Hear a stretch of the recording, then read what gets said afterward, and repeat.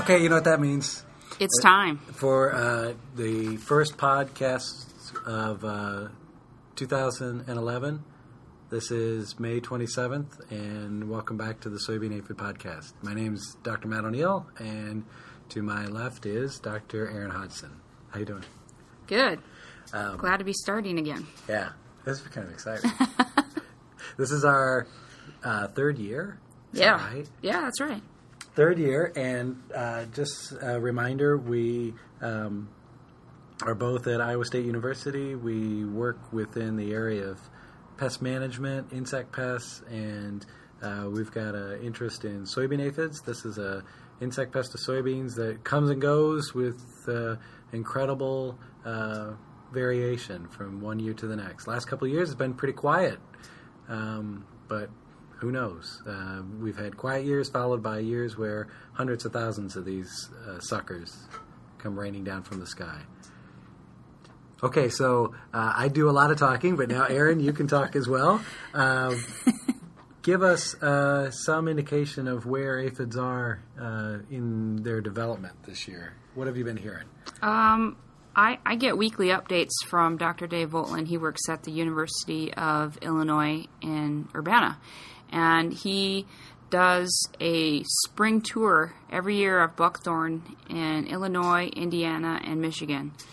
And he reported back to us that he found some colonies on buckthorn, and buckthorn is their overwintering host. And so he found some wingless colonies developing, and they typically start emerging around buckthorn bud burst. And so he was surprised to see some colonies just because of the fall numbers.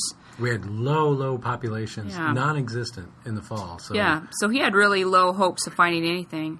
And he found, I think about half of his sites had buckthorn had soybean aphid colonies on there. So that's all I've heard so far this year. And the other kind of remarkable thing about that is let's say it's June, right? There aren't winged aphids yet formed on those buckthorn colonies. So be aware that it's been kind of a cool spring, one of the coolest in a long time. So like everything, aphids are experiencing that cool weather. They're, like all other insects, cold-blooded, and they need that temperature to develop. So just like the crop's behind, so too are the aphids.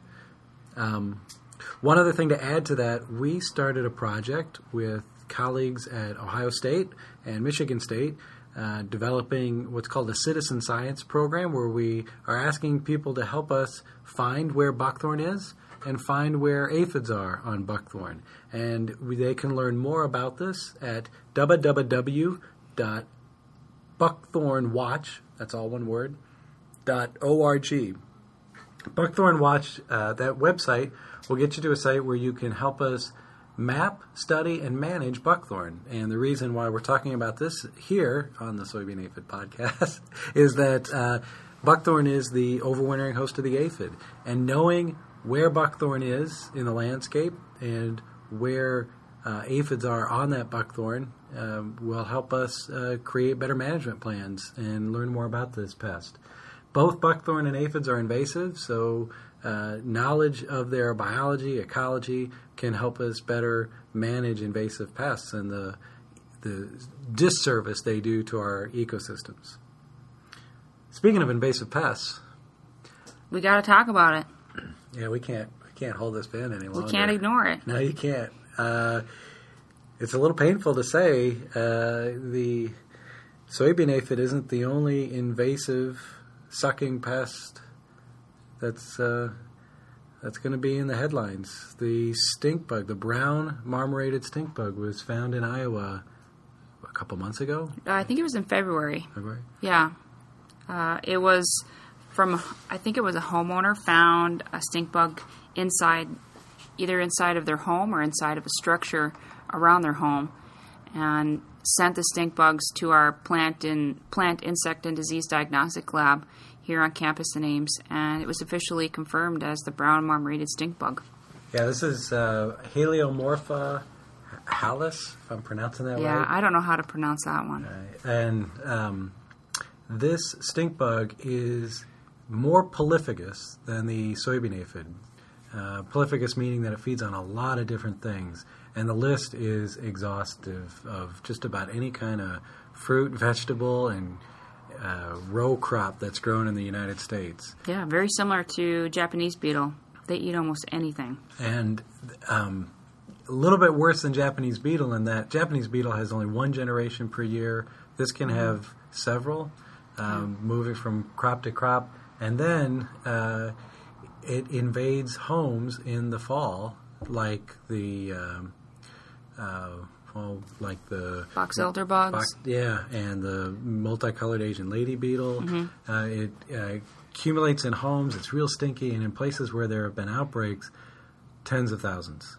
So, first found in Iowa. It's got us worried because we've seen what it can do on the East Coast, where it has established and built up, and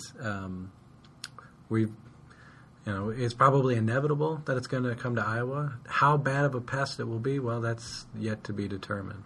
Yeah, I also think it's maybe potentially more harmful than Japanese beetle because it likes to feed on seeds and pods. And, Japanese beetle is generally considered a defoliator. But if you get insects feeding on seeds or pods, like for soybean, it really can reduce the value, and you can get deductions when trying to sell your seed. Yeah, so not only affect yield, but quality. Yep.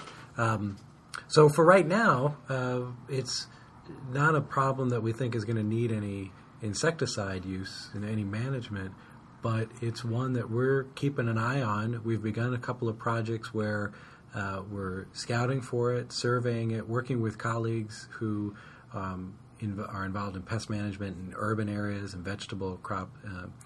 And I believe it is still limited to just a few sightings in the Cedar Rapids area.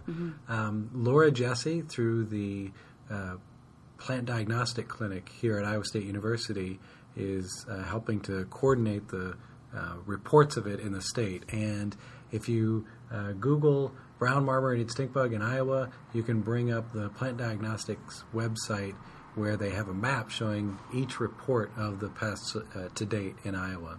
Yeah, I think it's something we'll keep you guys updated on throughout the summer and beyond as we know more about it. So for now, for soybean aphids, it's kind of quiet, and we'll begin next week. Our labs are going to start scouting for soybean aphids at our research and our on-farm places. We'll give you updates on what we're hearing from our colleagues from around the state. And we may have to change the title of this podcast to Soybean Aphid Stink Bug Podcast, because that's something that we'll also keep updates on as well. Yeah. Anything else to add to that? I mean, it's pretty quiet, as you said. Everything's a little bit behind with the accumulated degree days, not only for plants like corn and soybean, but for the insects as well. So a little bit of a late start this year as compared to maybe other years, but we'll definitely keep you updated. Yeah, and although it's still a cool spring, cool early summer, it's no guarantee that there won't be pest problems. Continue scouting. If you have any questions for us, feel free to drop us an email or phone call, and I think we'll be doing this every week throughout the summer, so tune in for more. Look forward to it. Yeah. All right. Great. Thank you all very much. And now you hear the music. Our time is over. Bye-bye.